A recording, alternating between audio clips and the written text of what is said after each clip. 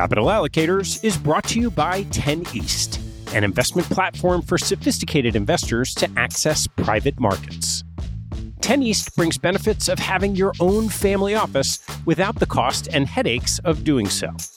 It's founded and led by Michael LaFell, former Deputy Executive Managing Member of Davidson Kempner. Michael and his investment team offer members the opportunity to co-invest by offering at their discretion. Michael and his team source, diligence, and commit material personal capital to each investment. The opportunities shared on the 10 East platform offer exposure to private credit, real estate, niche venture and private equity, and other idiosyncratic investments that typically aren't available through traditional channels. The principals have over a decade track record of investing in these types of exposures across more than 350 transactions. Post-investment, the 10 East team conducts ongoing monitoring and reporting, just as you'd expect from an institutional investment organization. I've known Michael for about a decade, and after becoming impressed by the quality of 10 East offerings, its research process, and high-quality investment team, I became an advisor to the organization and investor in multiple offerings. You can learn more and join me as a member at 10east.co. That's the number 10, east.co. Capital Allocators is brought to you by SRS Acquiom. Since 2007, SRS Acquiom has been obsessed with a single purpose: to simplify the administration of M&A deals so that deal parties and their advisors can focus on bigger issues. SRS Acquiom was the pioneer in professional shareholder representation, digital M&A payments, and online stockholder solicitation, and they continue to raise bars and set industry standards. Case in point, their new VDR, which is changing the way deal parties think about virtual data rooms. No more tracking down thumb drives or asking how the VDR bill got so high. SRS Acquiom keeps deal documents securely stored on the cloud for as long as you want for one flat rate. And working with SRS Acquiom means you get the simplicity and stability of a single best-in-class partner from the pitch book through the last dollar out. 50% of U.S. private equity firms and 40% of venture capital firms worldwide count on SRS Acquiom to optimize their deal process. To learn more about how SRS Acquiom is simply the smartest way to run a deal, head to srsacquiom.com. That's srsacquiom.com.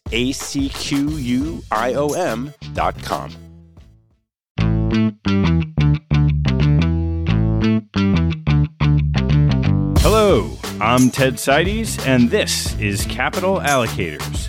This show is an open exploration of the people and process behind capital allocation.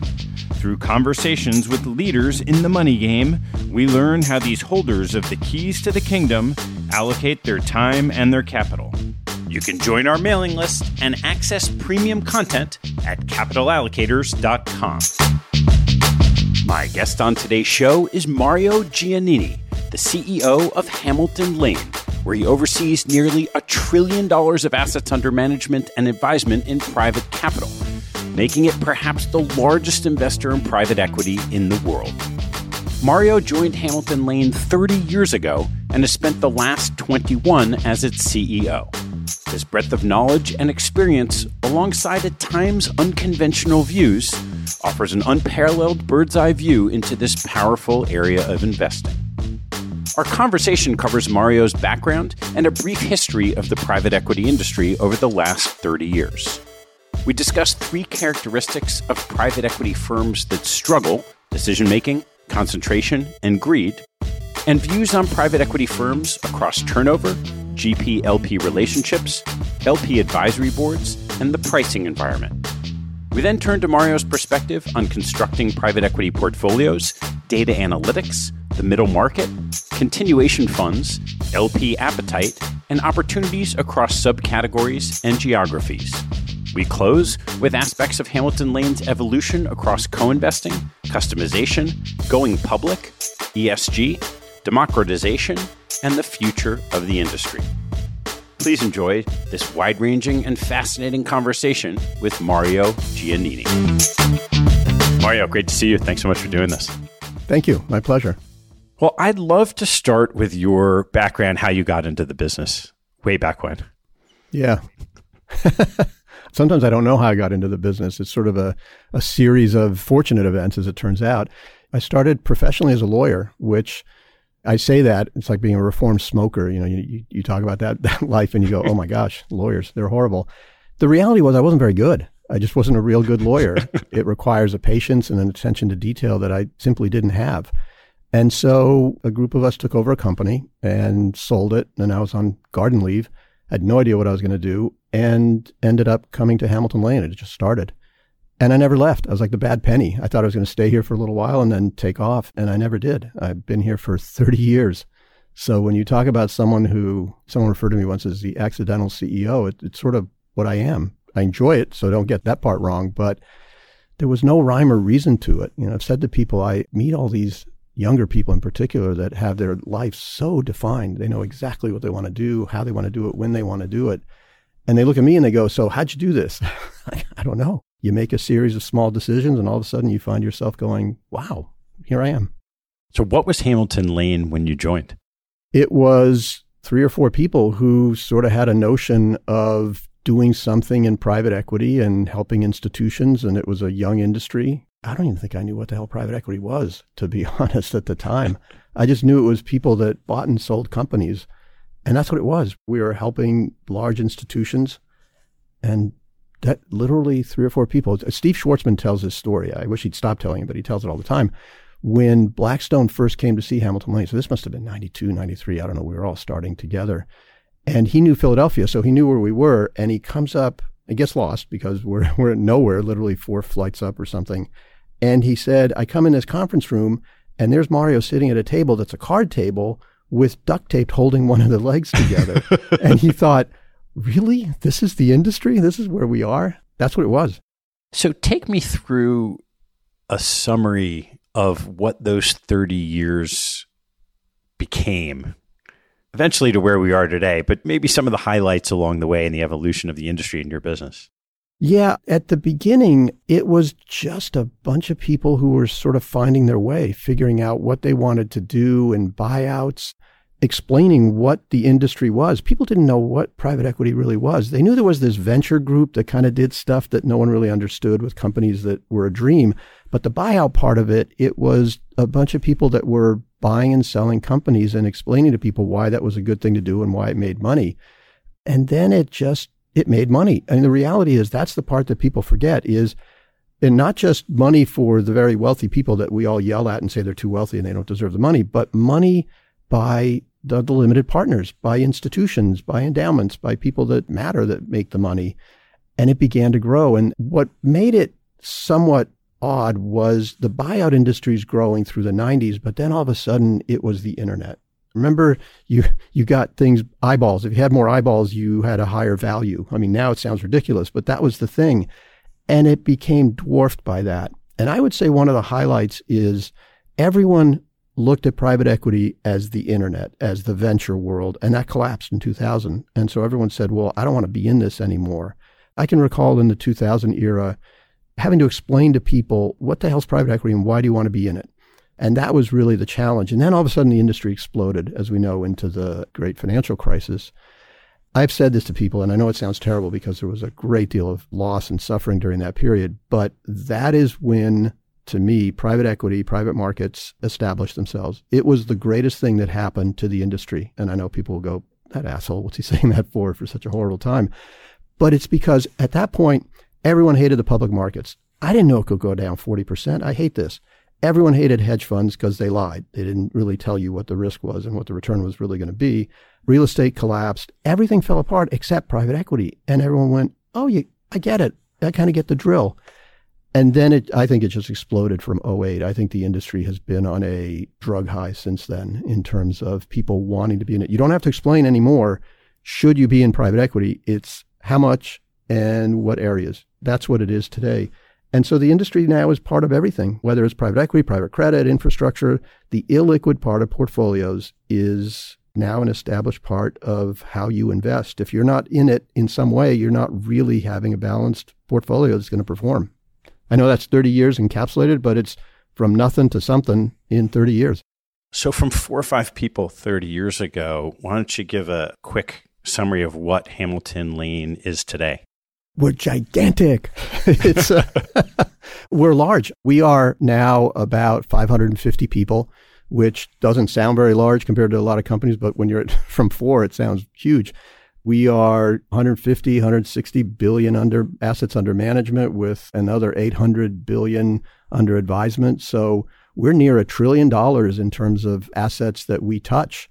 And that is large. But when you think about the industry, there's a lot of big players. That's the part that's extraordinary. You know, when we first started, the assets under management were what, $1? And in 30 years, when you think about going from that to almost $1 trillion for just one firm is saying something about how far the industry has come and how much capital and how much influence it has. It's really an extraordinary story over a fairly brief period of time when you look at things like that. From that perspective, from an individual manager, you told the story of Steve Schwartzman coming into your card table. How big was Blackstone at the time?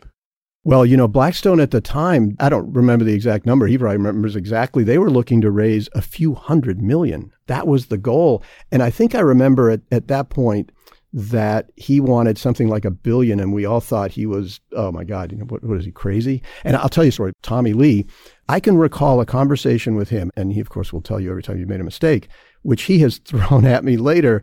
He had, I forget what the fund was. It must have been 800 million. So this was probably in the mid to late 90s. And he was coming back for a fund of I remember it was like $1.2 billion, $1.4 billion. And I remember saying to him, because I'm a genius, Tom, I don't think you can spend that much money. It's just too much money. I don't see how you can do it. And, you know, like 2 years later, he came in and said, you idiot, it should have been $2.5 billion. So it's that kind of thing where you look back and go, oh my God, what the hell were we thinking? How is your business today structured in terms of either business lines or organization of the investing efforts? Investing, as a company, we're structured as you'd think most companies in the investment world are. You have the investment side, you have the client-facing side, business development, and you have the infrastructure all around that. So that's fairly standard. I don't know that there's many different ways to cut that. On the investing side, again, one of the big changes in the industry over the years is everyone always used to do one thing, like you did private equity or you did private credit. Now you do everything, and we do everything. So we're structured with, I'll call it the equity fund side. You have the secondary side. You have the real assets. You have all of the different sleeves that you're doing. And then you have the different parts of it, the wealth management side of the equation, the institutional side. So we have all of the different investment sleeves that take care of the different parts of the illiquid market that now constitute alternatives or private markets. I'm never really sure what the in vogue term is.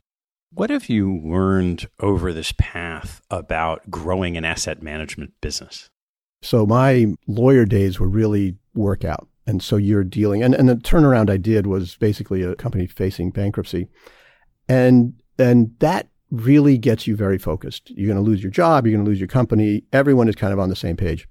What I've learned about a growing company in a growing industry is that it is much harder than a turnaround, oddly enough. A turnaround focuses you on sort of the existential crisis. The problem and the challenges for growing a company is that you have a number of different choices. You have a number of different paths you can choose. You have a number of different cultures you can create. And you've got to get everyone focused rather than having this exogenous event making you focused. It's hard. I think one of the underappreciated stories about the private markets is the talent required to build some of these firms into what they are. I don't think people should underestimate the genius, really, in some cases, when you look at a Blackstone, you look at a KKR, you look at an EQT. It's not easy. And there are a lot of companies that failed in this process. You know, you don't hear about Forsman Little. You don't hear about Hicks Muse. And these were dominant companies in the 90s. I'm telling you, they were the ones that if we'd had this conversation in the 90s, Ted, you'd be saying to me, Mario, how big is Hicks Muse going to get? And I would say they're going to be ginormous. And they aren't. They made mistakes. You got to catching that lightning bug in a bottle. It's very hard. And you need a really good team around you. And you need some clarity around where you're going to grow and a willingness to make mistakes. You got to screw up a lot. Over the years, as you've grown and had this increasing demand effectively to find these investments, I'm really curious about what you've learned in those examples of the firms that didn't make their culture work. for pattern recognition when you're looking at re-underwriting a manager today? There are a few things, I think. One of them is, what's the decision-making structure? Who is making decisions at the firm? Because you sort of think that it is one person, two people, whatever it is, and there's some structure. And then what you find out in a lot of these firms, what happened is individual people ended up making decisions and there were no governors around them. They just sort of all went, whether it's even the top person or they went in different directions and went the wrong way. The second thing, which is odd, but I know this sounds silly, lack of diversification. What really cost a lot of these firms was they bet big either on one company, one industry, one place. And as smart as these people are, and they're really smart strategically because they're investing for longer term, they have no choice.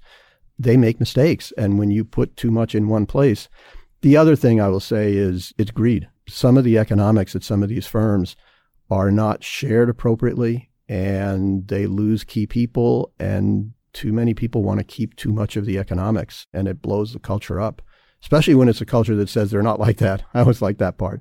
No, we're all about all our people and our clients. And then you look at it and go, well, how come you're taking everything? Well, because I'm a genius. I'm the smartest. I should.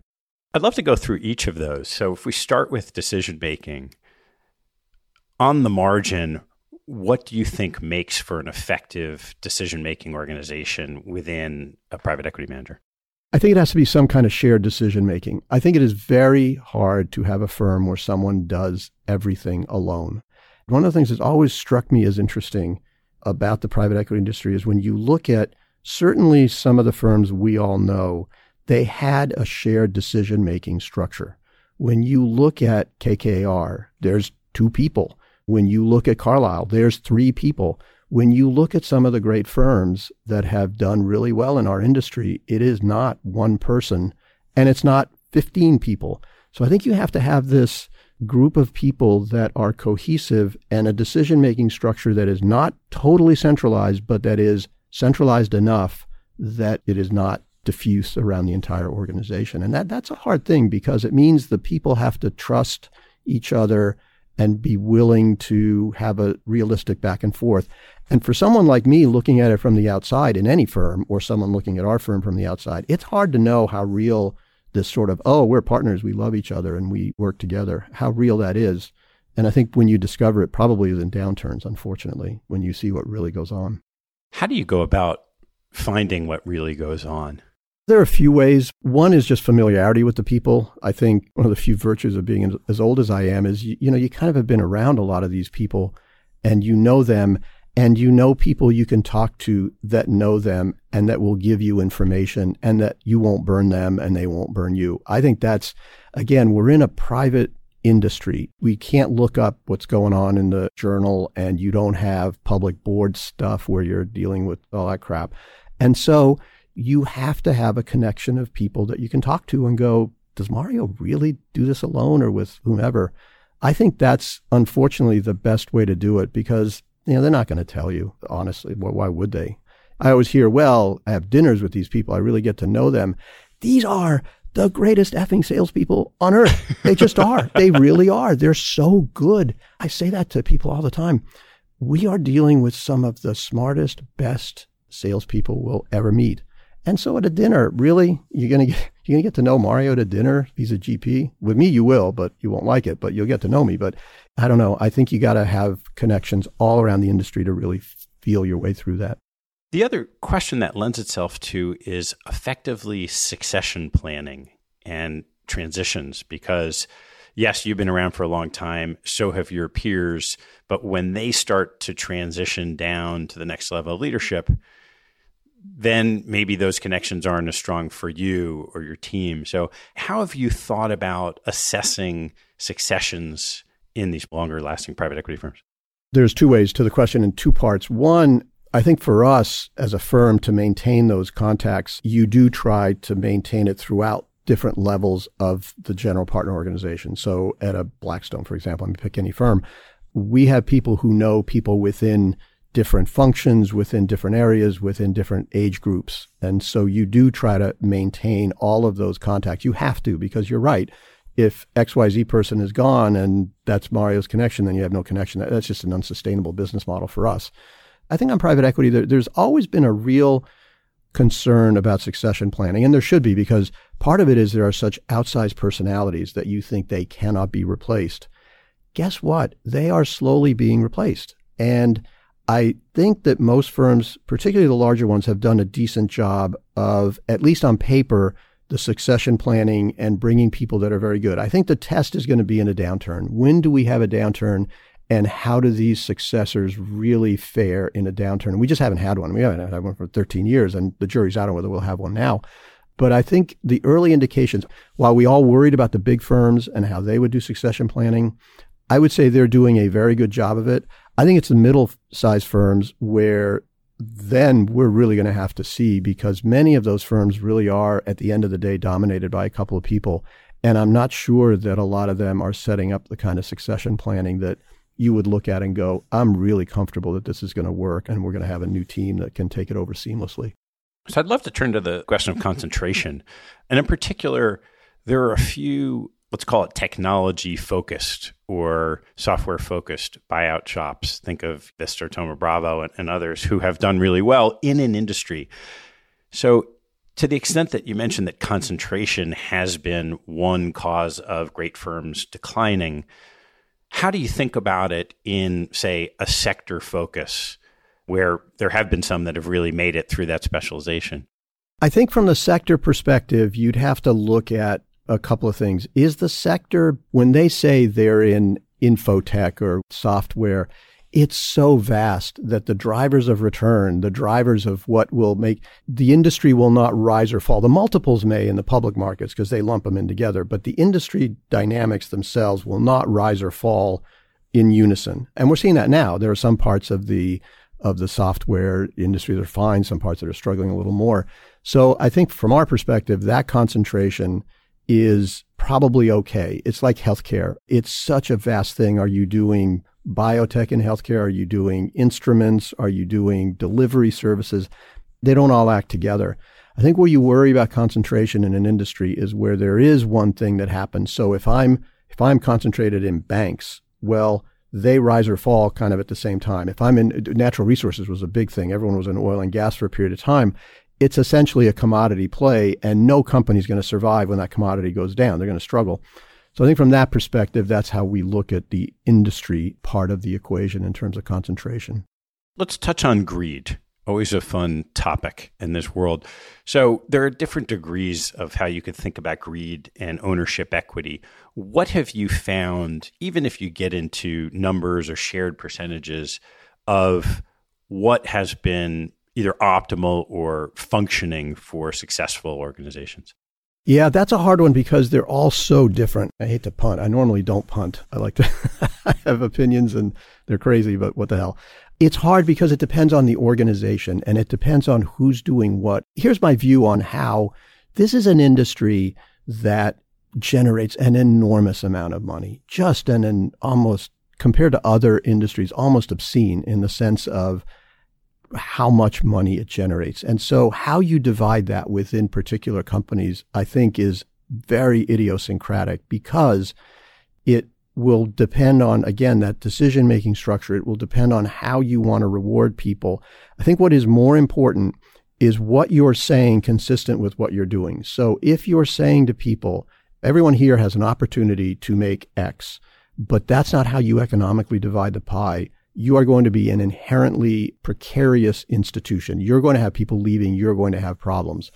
So I just think you have to look at what institution is saying that they're going to do, how they attract people, how they get portfolio companies, and then do they do it? I don't know that there's a one size fits all. I think part of it's cultural. I think Europeans do it very differently from how the U.S. firms do it. It's hard to say. But this issue becomes a little aligned with this, the greed issue. This is an industry that is really disliked.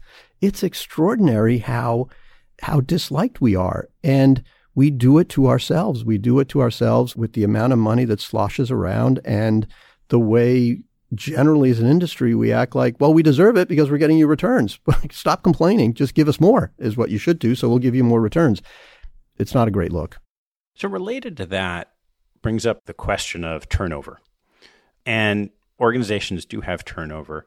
What's been your process for trying to assess either partner level, team level, your prognosis for a firm where there is turnover? Here's one of the great things about our industry. So limited partners tell general partners that they hate turnover. And turnover is bad, and turnover is awful because my partner is leaving. I believe the reality is turnover is necessary and turnover is important.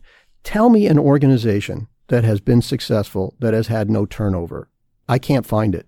I defy anyone to find it. Yet, we are our own worst enemies as limited partners when we say you cannot have turnover. So I think for us, the turnover is a question of why is there turnover? Is it because good people are leaving because there's not enough opportunity, because the place sucks, whatever it is? Or is it that it's a natural process of this person wasn't good enough and they're bringing in a better person? Or, which is part of the reality of this industry, have some of these people made so much money, they don't need to work. I mean, it sounds horrible, but there are some people that are, I will call them mid-level at some of these firms that have been there for 15 years and they've made more money than most anyone on earth will make. And they just go, I don't need this anymore. And that turnover, I think, is a little different. Then you got to figure out, is that person someone that really contributed to the success of the firm, or it can be replaced? And that, I think, is, again, you got to figure it out piece by piece. Curious your perspective on the way GPs treat LPs as it relates to both relative market power and, again, your assessment of whether those are GPs that are partner-like and therefore you want to have long relationships with, compared to on the margin, the ones that you choose not to. This is a tense subject because GPs abuse LPs and LPs abuse GPs. I mean, it cuts both ways. I mean, GPs always tell you that this is a long-term relationship. You can't say no once you're in. And that's just not true. And even if it is a marriage, a lot of marriages end in divorce. So you sort of get this, oh my gosh, you can't leave me. Well, yes, I can. You didn't perform or whatever reason, I'll leave. But I think the thing GPs, and I say this to them all the time, they do not understand LPs. Most of them just don't understand where an LP is coming from. I remember we used to, before the pandemic, run a conference where we'd have a bunch of GPs and all our LPs in a room. And we had a discussion once, which was fascinating, on return relative to the public markets. And some of our LPs were going, yeah, you didn't give me more than the public markets. And the GP answer was, so what? I got you 21. Leave me alone. And you could just see heads exploding on both sides over, I got you more than what you deserved. Give me more money. And the LP's going, you didn't give me shit. Come on. And I think that that's part of the dynamic. GPs simply do not understand LPs. They look at them as a source of money and give me the money. I got you what you wanted. Leave me alone.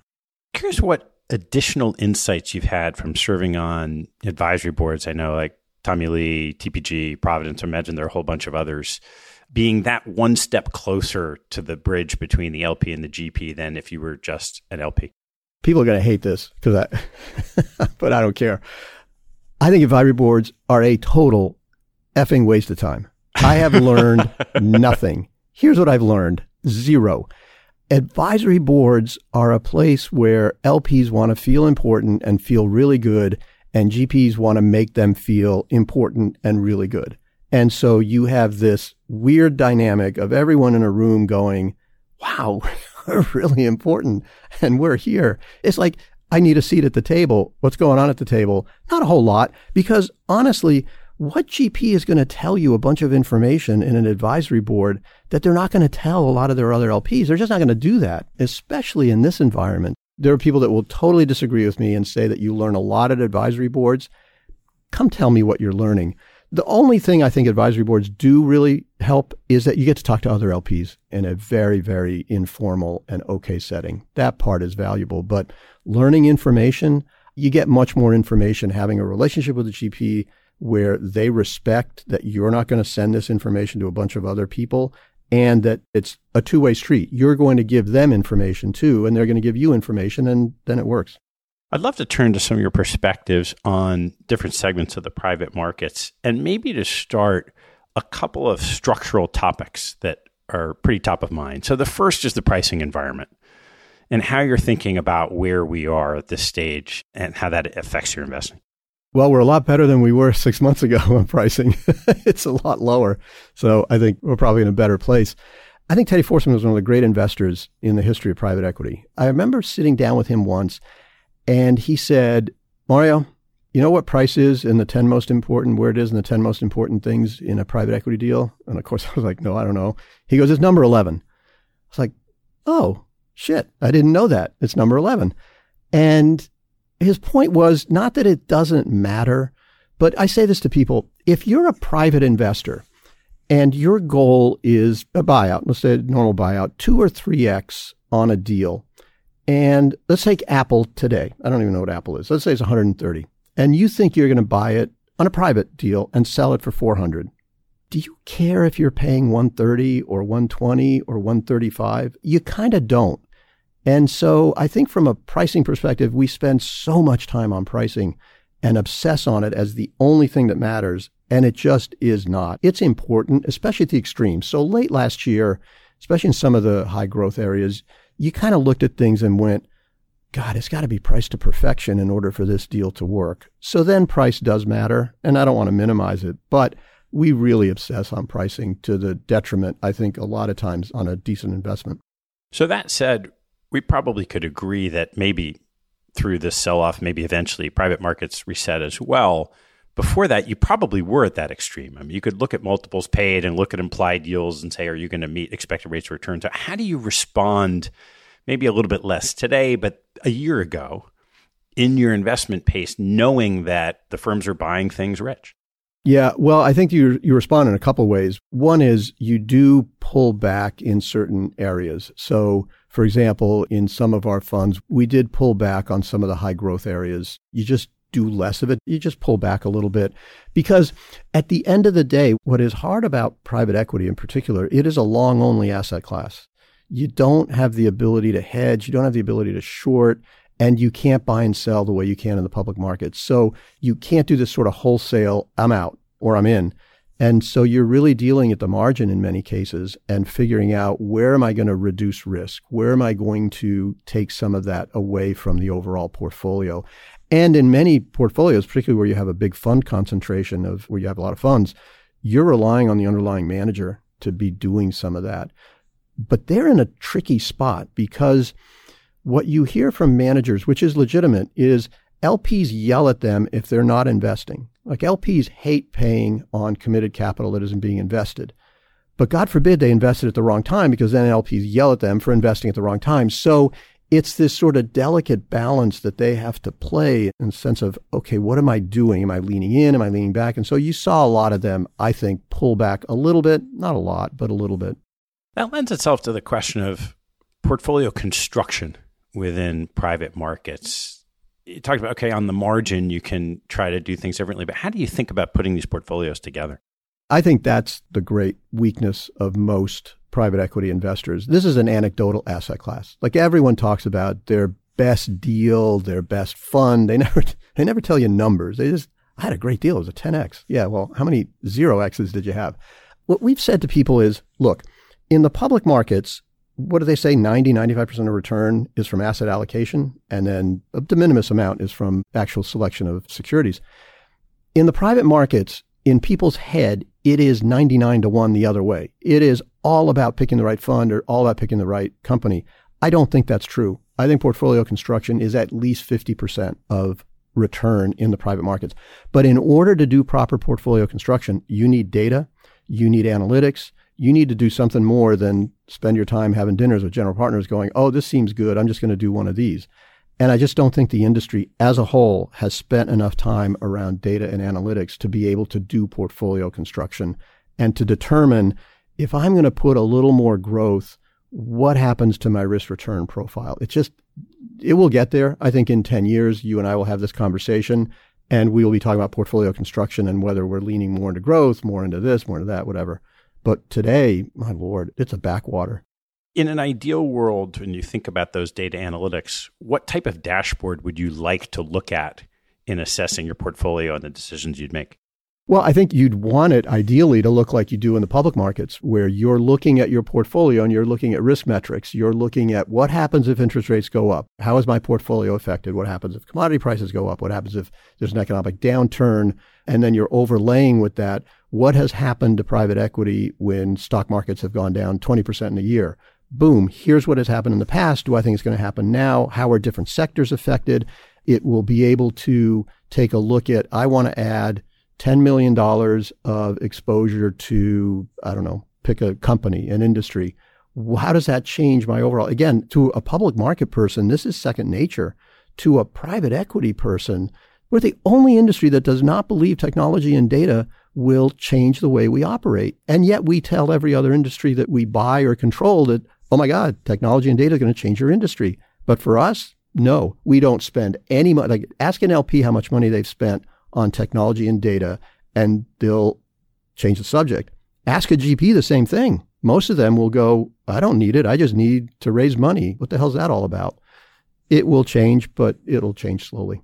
So I imagine with that view, you are trying to get that data. What bottlenecks are you running into in not having it today? Well, we're fortunate in the sense that we have a huge database, just because when you have $1 trillion basically in assets that you're running on real time and doing cash flows, you have a lot of that data. But to have it all, like if I said, let's go get all of the data in private equity, I think we have, I don't know, half of all that's ever been invested in the history of private equity, which may be among the most. I don't really know what some other people have, but you'd have to get all the general partners to agree, okay, we're going to put our data in and we're going to put it in for real. Good luck. Good luck. Maybe some of the larger ones will. They're public and maybe they won't have as much issue with it.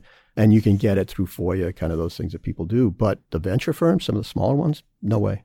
You mentioned earlier when we were talking about succession that it's more challenging for mid-market firms. And a lot of times you hear that maybe, particularly in frothier pricing environments, that the mid-market is sort of the place where people want to go, a little bit more rational pricing. And I'm curious your perspective, particularly at your size, in investing in middle market funds as opposed to the large guys.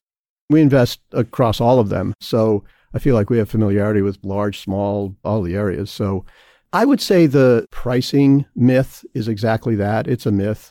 There's as much competition in the mid-market as there is in the larger end of the market. There are probably more players in the mid-market, so that's a factor. But at this point, again, one of the good news, bad news about private equity being so much larger than it's ever been is that any company that wants to sell or have any kind of financing knows private equity is an option. We always hear it. There are two big myths in private equity. One, it's the statistical anomaly I love to cite. Every private equity firm on earth is a top quartile firm. It's unbelievable. Yeah, you should see the ones on Mars, though. They're pretty weak. Well, that's the only place, I think, where you get the second, third, and fourth quartile. They're somewhere. I don't know where they are. I'm going to have to use that one. Sorry, I'm going to steal your Mars thing. I know where the bottom quartile is. They're on Mars. The other myth is we have proprietary deal flow. No, you don't. You might have a proprietary deal. You do not have proprietary deal flow because the reality is everybody knows private equity is around. And so there's no way to get a deal without someone going, hey, I'm going to call my private equity firm or my banker. So the pricing thing is not mid-market firms. It's the same thing. What we do see on return, which is, again, also interesting and part of why I think people don't understand private equity.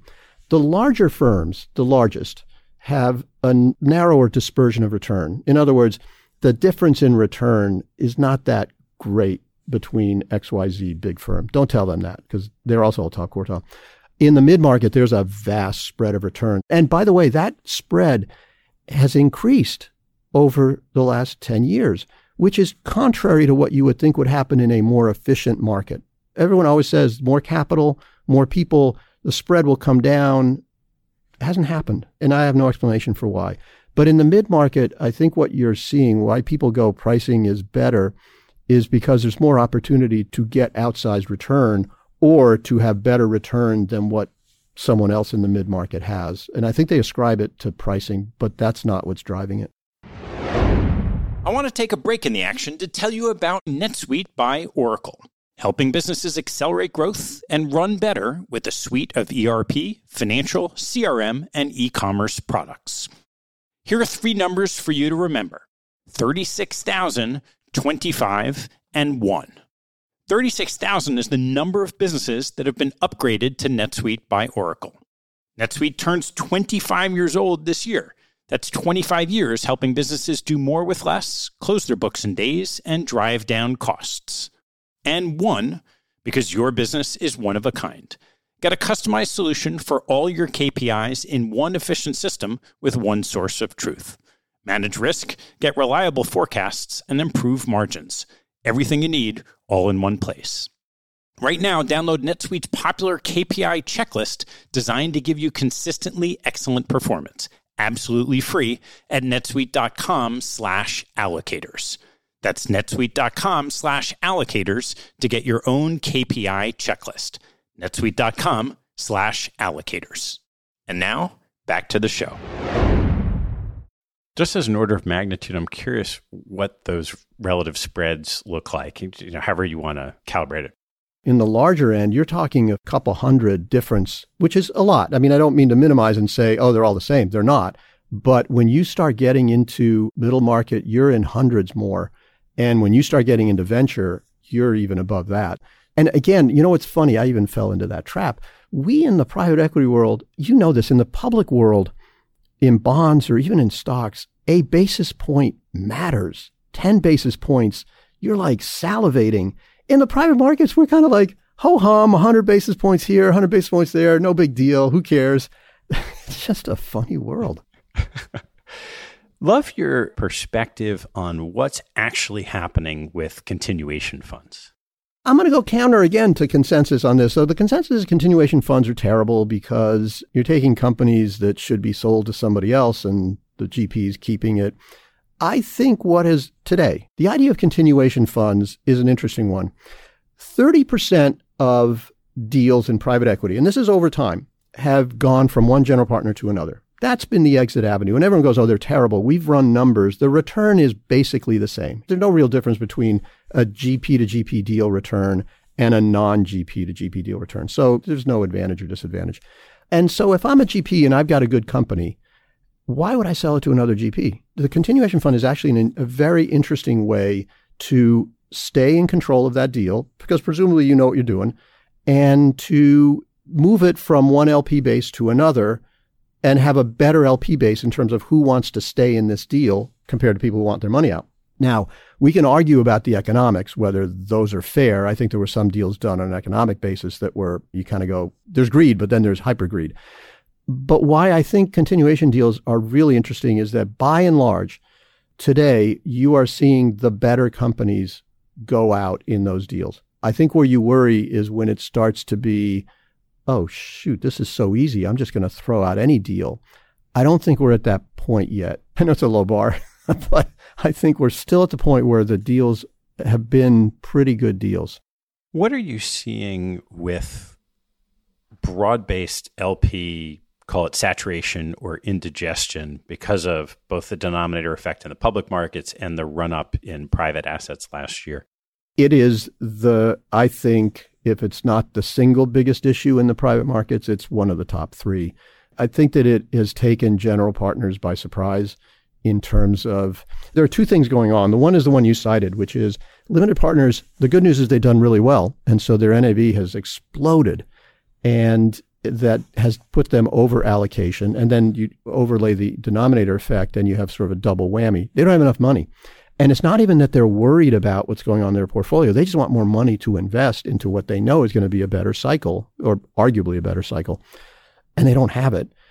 And then you couple that with the other side, which is the general partner world has exploded in terms of both the size of funds that they want and the number of associated funds they're all raising. It's kind of this two forces colliding, and I think it's going to lead to a reasonable shakeout under any market scenario. I don't care if the market flattens out here, goes up here a little. It will take a market going up 50% for some of this to ease, and that's not going to happen. So how does that work? I don't know what the repercussions are, because this isn't a normal industry. You know, it's sort of like general partners. They are like vampires. You cannot kill them off. And so they will survive, but will they survive with a smaller fund? Will they survive with fewer funds? I don't know. That's going to play out over 2 or 3 years. When you put on your pure LP hat, and let's just think about it maybe for a particular client, not so much, hey, Hamilton Lane as an organization is growing.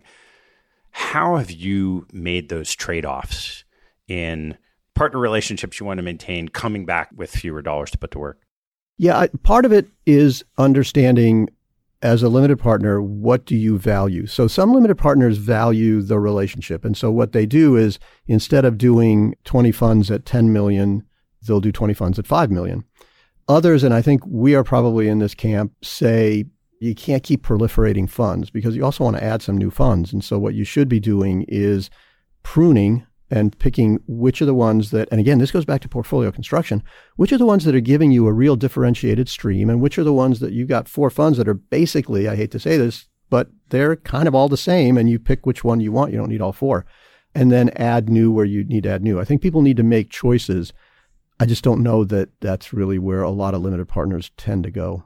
So we've talked a bunch about the private equity markets. Would love to hear some of your thoughts on venture and growth equity. Yeah, that's been the place to be. I think let me divide them because I think growth equity has become a much bigger, broader thing than it was 10 years ago. I think growth equity 10 years ago was probably viewed as late stage venture. I think growth equity now has become both growth equity in the sense of late stage, but much more mature companies, and growth equity around buyouts. And that's a fairly new, it's not a new phenomenon, but it's a new phenomenon in terms of the size of that part of the industry. And I think it's because technology is now something that's okay to do a buyout around. Because remember, 15, 20 years ago, that was a no-no. Like, oh, no, we don't do that. It's too risky. And then everyone said, again, because of some of the firms you cited, that's not too risky. It's kind of a cool place to be because you get good cash flow. I think that part of the market, that growth equity part of the market is in, I think, surprisingly good shape. I'm not as worried about that part of the market as I think some people are. Multiples have come down, sure, but you'd expect that. They were very, very high. The venture side's a little different. When you look at venture, I think what people have forgotten is that venture is the most cyclical part of the private equity group of assets. That cyclicality has not been changed. And I suspect we're in for a fairly difficult period of time in the venture world. And unfortunately, that takes time. Look at the 2000, and I'm not at all suggesting we're going to be like 2000. I don't think we are. But it took 9 or 10 years for that to play out. So venture cycles, and even if you go back to the 70s, I know no one remembers those times, but they played out over 5-year, 10-year periods. And I suspect we're going to go through a 5-year period where you're going to have to pick out the venture firms and the venture underlying companies that are going to be okay. It just takes a long time. And it'll take a longer time with some of these because they got so much capital. Some of these companies got so much capital. And I think they can cut the burn rate back to where they survive for a little longer. And again, how have you invested into that market environment over the last few years, say? More carefully. Again, I think not because we were geniuses, but because the pricing kind of prices you out. And you look at some of the things that were coming in and you go, okay, you have to do one of two things. Either willingly suspend belief and say, these metrics matter and they're going to matter for the next 5 years because this is such a powerful trend. Or you go, I can't play in this part of it, and you pull back a little. You really didn't have a lot of choice. There weren't a lot of middle grounds in some of the venture areas. What did you decide to do? A combination. There were some areas where we leaned in and some areas where we just said, you know what, it's just too much. How about real assets and infrastructure? Well, that is an area that will continue to grow. There are a couple of important good things, and there's a couple of things people need to be aware of. I'll start with the bad because we're investment people and we're always negative. The pricing has not gone down in that space. With the public market correction, the pricing has not gone down. And so I think people need to be a little careful around what they're doing. Also, the definition of infrastructure has changed. When a lottery system is an infrastructure asset, you kind of go, is that really an infrastructure asset in the classic sense? So I think there's a lot of stuff going on in there that investors need to be careful about. But in terms of the underlying positives, take the whole energy transformation. It's real. The Russian invasion of Ukraine is certainly going to make Europe far more aware of moving away from fossil fuels. That's global, it's real, and money's going to be invested in it. And so I think that is going to drive an enormous amount of investment. I think the whole sensitivity around inflation, I think you look at real assets, and traditionally infrastructure has had an inflation component. And most investors are probably underallocated to infrastructure and real assets. Certainly not in some areas of the world, but you look at the US, parts of Europe, Asia, they're underallocated. And so I think there's demand, there's probably a tailwind to most of it. There may be more tactical issues around pricing and what is an infra asset, but by and large, that's a part of the market that I think has a real tailwind behind it. Would love your thoughts on international markets, maybe separately, both developed and emerging. From the point of view of both fundraising and fund deployment, it is a far more international asset class. That has been one of the big trends over the last 20 years. And so I'll talk to fundraising. Nobody, well, except the smallest funds, nobody has a fund that doesn't have a huge international component. It's just the reality of the investing world today. Private equity, as I said at the beginning, is now part of every portfolio. So that will continue to increase. On the investing side, I think that we probably peaked on international investing a couple of years ago. I think there is a little bit of a pullback, depending geographically who the investor is. But from the United States perspective, certainly there's been a pullback because of geopolitical issues.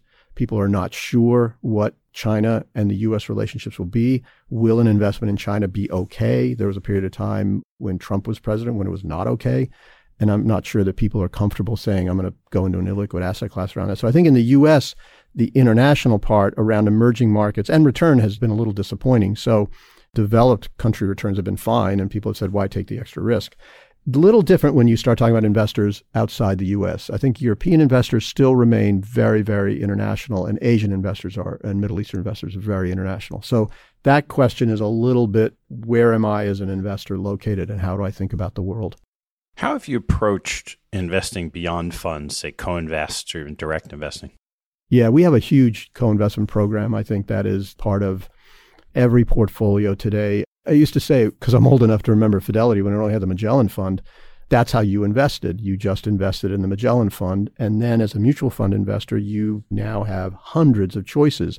It's the same thing in the private markets. You have more choices. And one of them is co-investment. Do you want that in your program?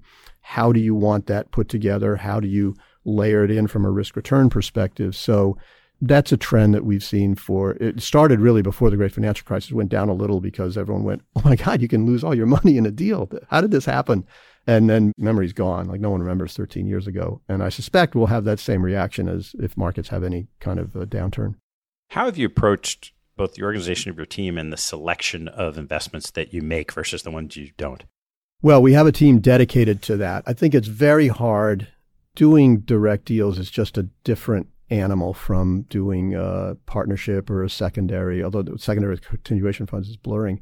So we have a team that does that. And you have a philosophy around the kinds of deals you're going to do, who you're going to do them with. I think the type of general partner you choose to do it with, if XYZ general partner is a really good generalist or has a particular bent around value and all of a sudden starts bringing you growth deals, you kind of go, I don't know that I really want to do this. So I think that's part of it. There's a double layer when you're doing co-investments of both the deal and the general partner. And again, to the portfolio construction, it's not just, oh, this deal looks great. Do I have 5 software technology deals? Do I want that? To what extent do you try to independently underwrite a deal that one of your GPs has presumably knows better and more than you really ever could? It depends, because on some deals you're brought in so early that you're really doing the deal together. And I think on that, there's a much higher standard around what you're doing. In some of the, I'll call them smaller deals or more growth-oriented deals, you're really doing a lot of that together. Whereas I would say some of the, I'll call them more syndicated deals or some of the larger GPs, they're bringing you a package that is so, no, I'm going to question Bain on this one. Like, what does Bain know? You don't really do that. I think there it becomes more a question of area of expertise, portfolio fit. The other thing, so for example, general partners will do different deals at the beginning of their fund than they will do at the end of their fund. And how does that work for you? If it's at the end of their fund and they want a very low risk but lower return deal, they're looking for more money multiple, that may or may not be what you're looking for. All deals are not created equal in a GP portfolio. You have a component of what you do that you call solutions, as everybody does. What the heck is a solution? A solution is when you don't know exactly what you want to start with. So for us, I will brag a little bit on this. I think we were, if not the first, one of the first to offer customized services in the private equity world. And we did it accidentally. So in the lore of Hamilton Lane, we did it as a strategic move. Nah, it was totally accidental. We were with a client who said, can you help us with this part of the portfolio on a customized separate account basis? And we were like, what the hell's that? I don't even know what that is. Yeah, sure. And then all of a sudden it became a business line. And so that's what it is for us. What it is the solution is being able to walk into a client, a prospect really, and say, because I do believe everyone approaches the private markets differently, different objectives, different governance structure, different return profile, different liquidity constraints. What do we have that can help you meet whatever you're looking for? And hopefully we have enough that you have 8 things you're looking for. We can meet 6 of them, 3 of them, 8 of them. I don't know. That's, I think, what the solutions approach to this asset class is.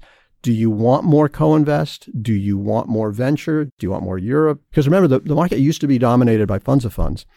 And that was not at all customized. You just all were the same. You went in a fund of funds and that's what you got. That's not where the world is today. The world today is, again, back to the Fidelity example. I want to mix and match what I need. And you may be able to provide all of it. You may be able to provide only a part of it. And I'm going to get some of it from someone else. So 5 years ago, you guys went public. And I'd love to hear the why and what your experience has been. Well, the why was convoluted. The why was we had always been an equity-oriented firm. So a large number of people in the firm had equity. And once you do that, it sounds great in practice, and it is. I firmly believe that equity drives behavior, and it drives collective behavior, and it drives people working together because your economic upside is in the whole, not your little piece.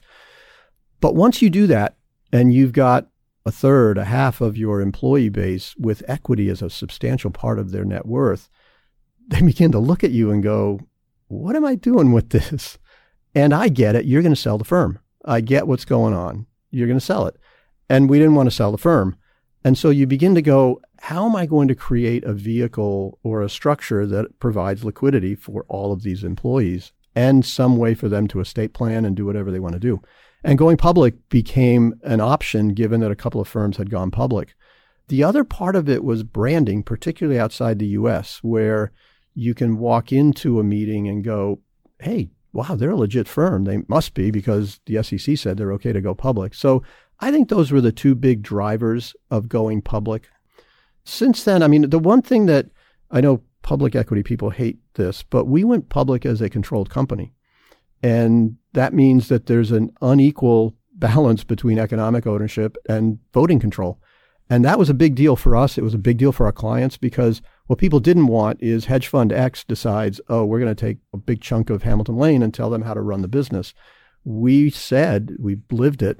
We are not doing anything differently today than we did before. Eric Hirsch, our vice chairman, has been really the lead in terms of dealing with the public. Been very clear that don't look at us quarter to quarter. You got to look at us year to year. It's just not an asset class that lends itself quarter to quarter. And I feel like our shareholder base knows that. I hope they know that. If they don't, they should hear from here. How have those whys and that thought process played out in the last 5 years as a public company? I think it played out the way we were hoping it would. It did create a liquidity mechanism for people. The branding has really helped. I think being public has been an important part of who we are. It has helped that a lot of the industry has continued to go public. And so you're not the outlier where people go, why are you the only one public? It's almost more questions of why aren't they public? So I think that part's been good. The interesting part has been that what I didn't realize, because I'm not a public company person, is stock price may or may not have anything to do with the underlying company, but it becomes something people look at. And so when it's going up, the company may be doing what it was doing before, but you're smarter. And when it's going down, your company's doing what it was doing before, and you're not as smart. And so it's just an interesting data piece that you didn't have before that now is there. But I think I have been surprised at how indifferent being public has been to both employees and clients. I don't think anyone's seen a change in behavior. I think that at the end of the day is what has driven it. I'd love to touch on some of the key trends going forward. One of them, obviously, is the whole movement in and around ESG. Would love your thoughts about how much of that is hype and how much of it is real in the investment world. I would say a lot of it is hype. It's a lot of happy talk. It's a lot of feeling better about yourself, saying you care about ESG. I think the real problem around ESG is, first, everyone has a different definition of what the E and the S and the G mean to them. Everyone has a different take on which one's more important and which elements within each of them. So you have a very, very difficult system right now of what am I measuring? What am I trying to do? And how am I applying that to my portfolio? I think we're in the very, very early stages of figuring out how we deal with ESG. We partnered with a company in Nevada in terms of trying to measure some of the ESG things. I think things like that will continue, where people will say, here are the 5 things that I am going to apply to my portfolio, and here's what I'm going to do as a result of that. Because that's the other part. Okay, Mario's firm violated my view on what's important on the E. What am I doing about that? Am I liquidating my investment? No, I'm really not in the private market. So I think that's the part that people are struggling with. My sense is that certainly the E part will continue to be the driver. That everyone now is much more concerned on the environmental, and we will begin to measure that a little more. The S part will be very challenging because that is more geographically different. Like what an S issue is in the United States is very different from what it is in Japan. We're going to have to realize that. The G is being borrowed from the public markets. They're taking a lot of the metrics and things that matter on the G and trying to twist it into a private setting. But we are really early around that. I don't see that as right now just a lot of very, very happy talk and people proud of themselves for caring about it. Another big one is this whole notion of the democratization of private equity alternatives. It feels like that whole private wealth channel is the next potential big asset allocation shift into these markets. And the question I hear a lot is, if that's the case and more money comes in, what will those returns look like? Well, I'll deal with that in 2 parts. I'll deal with the second part first. So over the 30 years that I've toiled in the industry, the question of too much money has come up every year. And every year it's been okay. Like, I don't know, 20 out of the last 20 years, private equity has outperformed. And the last 2 years have been the best private equity's probably ever done in a time when there's never been more capital. I am not of the view that more money necessarily means lower returns. Sure, there's a point where it reaches saturation, but you even see, so we were talking earlier about LP running out of capital. The industry does have a self-regulating mechanism, and that is, I'm just not going to invest more. Go away. I'm not worried about the too much money part. The democratization of, we'll call it that, the ability to find another pool of capital, because that's what we're talking about. It's not democratization. It is, give me more money. The ability to go after another big source, that train has left the station. I think the high net worth investor, the wealth channel, will be a huge participant in the private markets, and they should be. They have enough of a portfolio, and most of them are beginning to understand how private markets work, how the illiquidity works, how you deal with it. I think where we get a little riskier is when I hear, oh, we need to extend this to retail, just like the REITs. Remember how the REITs did this, Mario? That's what we're going to do. The REITs did it with an entire shift in how the regulatory structure, the tax structure. I worry a little bit about the idea that the mom and pop investor, the people who really do not know how private equity works, are all of a sudden going to come into private equity. Man, that just seems like a bridge too far today. I'm just not in that camp. I think if you're dealing with people that can afford the illiquidity, that can afford the differences in behavior, fine. We'll see what happens with that, particularly in the United States, where I think you then have the regulatory and political background of, wait a minute, we have all these protections for public investing, and we're going to let this world over here exist without protections? I don't know. We did talk about technology and how you're trying to use it for portfolio construction. I'm curious, as more and more data gets into the hands of the investors, how do you think they'll change the way they invest in the space? Well, I think as more and more data gets to investors, they'll just invest more and more. I believe in 10 years, 15 years, that portfolios will, by and large, be 50% private, 50% public. I believe that there will be more and more private investing, and part of it will be because of data, because people will be able to look at what's in their portfolio, how it behaves, and they will become more comfortable that there's some transparency, that there's some understanding, like there is on the public side, of what's going on. There'll be different structures around liquidity, but that's a different story. I just think that the data is the key. If you can't know what is in your asset allocation portfolios, how the hell are you really going to get anyone to invest a ton of money in it? You won't. It will always be this weird little part that exists over here as kind of this separate thing that people tell you and you believe is doing well. Mario, I can't let you go without asking you a few closing questions. So the first, what is your favorite hobby or activity outside of work and family? I play guitar and I play tennis. What type of music?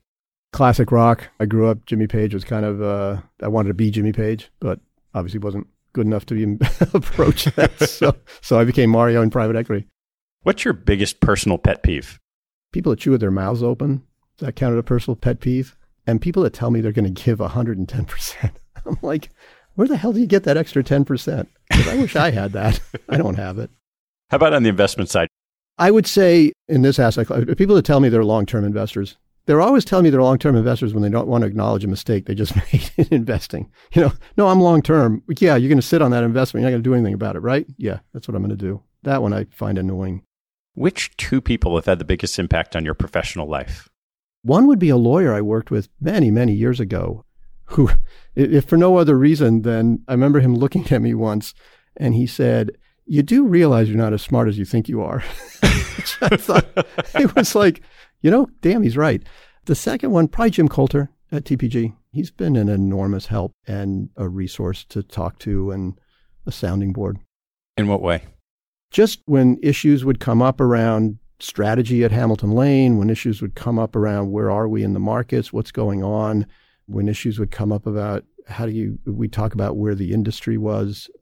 I've always thought that the great minds are those that can do macro and micro and make it understandable to people. And he has a gift for that. What's the biggest mistake you've made and what did you learn from it? Mistakes are a funny thing. I always look at mistakes and think that it's the butterfly effect. I would like to redo a lot of things, but would I end up here? And the answer is no, and I'm okay with where I am. So I guess I hope I do the same thing. But I would say generically where my mistakes have been is I have an instinctual personal and investment predilection to say no to everything immediately. Just no. I used to do it with my kids. I learned with my kids to have a feedback loop. Like, don't say a word until you thought about what you're going to say. Because I'd always say no, whatever it was, because it was about me. I'd say no too often. And the other was not really trusting myself or the people around me to believe we can get something done and just go for it. I would say those are the two generic mistakes I've made in my life. What teaching from your parents has most stayed with you?